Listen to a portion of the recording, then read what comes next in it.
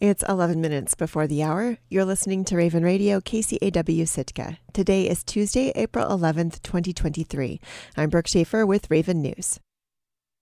City staff are bringing a new wave of grant applications to the Sitka Assembly for consideration at tonight's meeting. Most of the grants they're hoping to score would help fund infrastructure improvements and repairs. The first is an application for a $10.5 million grant from the Alaska Department of Transportation. That would help the city repave and repair Catlean Street. If the city's project is selected by DOT, it would include a 14% match from the city, around $1.4 million. The second grant from the Denali Commission would fund a $300,000 study to assess whether future housing could be built on some plots of undeveloped city-owned land.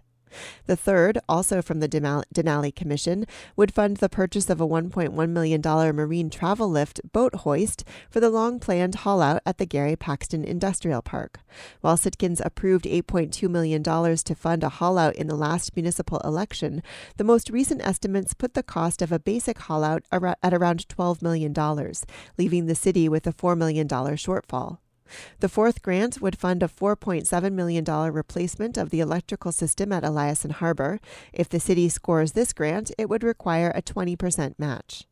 In other business, the Assembly will consider updating the code for local municipal elections to clarify that a written biography from candidates is not required in order for the candidate's name to be included on the ballot, and update the language around early voting.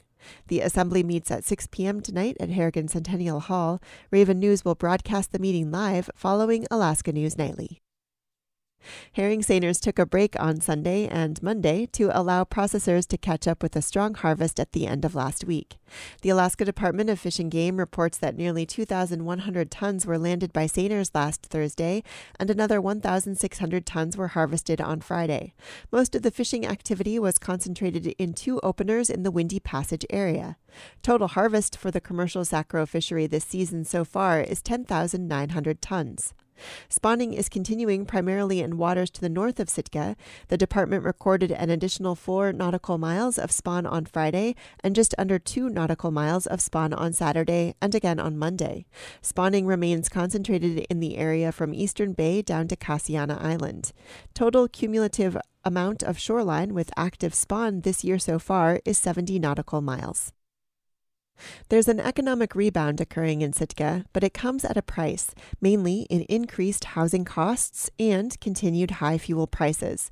KCAW's Robert Woolsey reports on the latest numbers from the Sitka Economic Development Association quarterly report. On the plus side, there is more money in Sitka now than in 2019, although it sometimes doesn't feel that way with inflation running high. A major source, obviously, is the increase in sales tax revenue.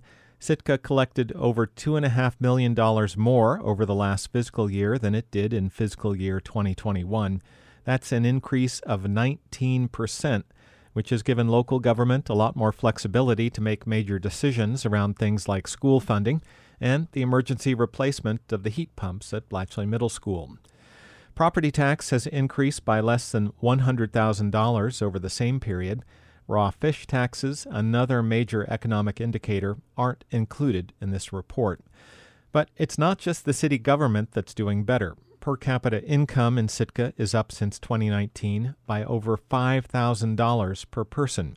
That's a bigger increase than seen in Juneau, Ketchikan, or even the entire state. Per capita income in Sitka is now roughly $76,000. On the downside, driving is still expensive in Sitka, and it's immediately clear how much so when you buy gas in Anchorage, where fuel has dropped to around $3.70, just 30 cents higher than the national average. That's a 20% drop for Anchorage in just the last year. Meanwhile, in Sitka, the price of fuel has dropped only about 5.5% and is still over $5 per gallon.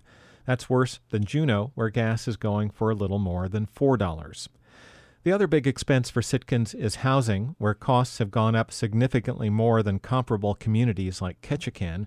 Rent for 3 bedrooms in Sitka now averages about $1,870 compared to $1,815 in Ketchikan.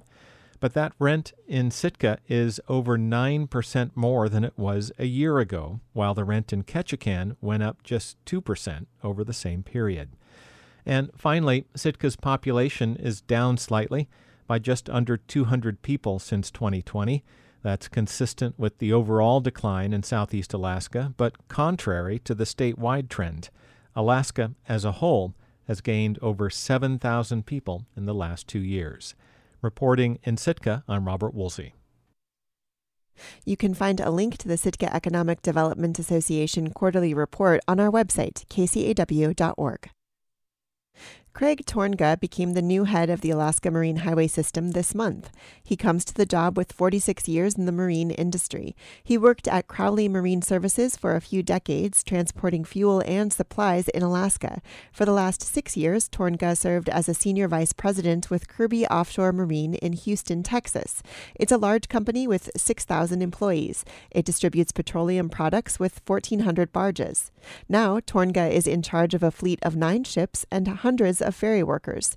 He spoke with Coast Alaska's Angela Denning about his new role. He says his number one priority is seeking reliability. We don't have a service to sell if we're not reliable.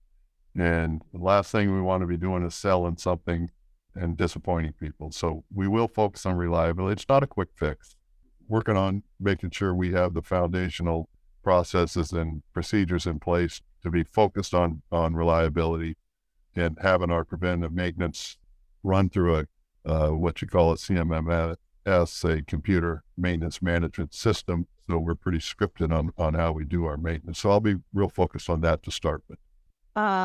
There's ships that are 50 and 60 years old, and they get tied up for mechanical problems and maintenance. So can you kind of tell me a little bit more about what you're talking about? Every component on the vessel, from the main engines all the way to the steering pump, has an OEM required maintenance schedule. We just need to make sure that we're digging that far. And so we'll make sure that our system has a hierarchy built up in it that gets down to every component. And that's what I'll be looking at. Now, age, as you mentioned in the fleet, that gives another challenge.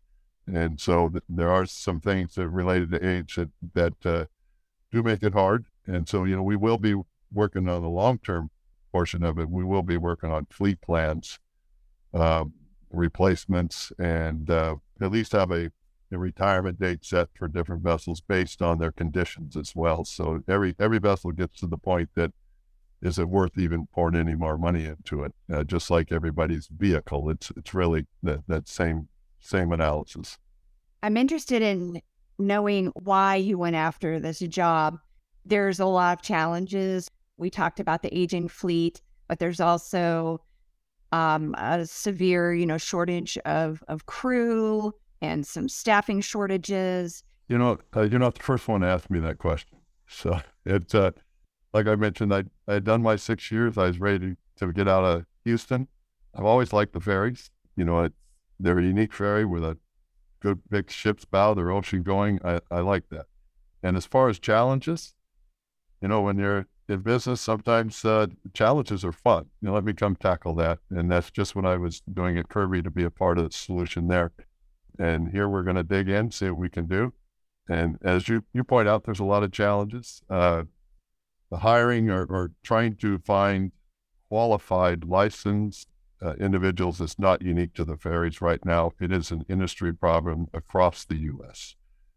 We were the same way at Kirby, and we had to be proactive to strategically try to beat out our competitors out of every licensed guy coming out of or gal coming out of a maritime academy. And as they graduate them each year, we're there. We're taking them out to lunch. We're taking them to dinner. We're just trying to sell them on coming to work for us. And we need to do the same thing here. How would you describe your leadership style? Because in your past job and now here, you're working with hundreds of people. Kirby's large. Like I said, there's 6,000 employees there as far as on the vessels. So it's and a lot of vessels. But I'm still very much a people's person. I'm involved. I like to be on the boats, and I really like to have the office knowing that we're here to support the vessels. and I like to see us on the boats. I have a program called Boots on Steel. Others use it, but I just need to make sure everybody's out there engaged, knowing what the needs are, and that we're here to support the vessels so they can deliver the customer service we need. Craig Tornga is the new Marine Director of the Alaska Marine Highway System. He was speaking with Coast Alaska's Angela Denning. You can find a link to the full interview with this story on our website, kcaw.org. I'm Brooke Schaefer, and this has been Raven News. And now taking a look at the weather for Sitka for today, Tuesday, April 11th, 2023. Today is sunny with a high near 43. North wind 5 to 10 miles per hour, becoming northwest in the afternoon. Tonight, a chance of rain and snow, mainly after 4 a.m. Increasing clouds with a low around 34. South wind 5 to 10 miles per hour. Chance of precipitation is 30%. And looking forward to tomorrow, rain and snow before 10 a.m., then snow between 10 a.m. and 4 p.m., then rain and snow after 4 p.m. High near 40, south wind 10 to 15 miles per hour. Chance of precipitation is 100%. You're tuned into your community radio station, Raven Radio KCAW Sitka. Good morning. This is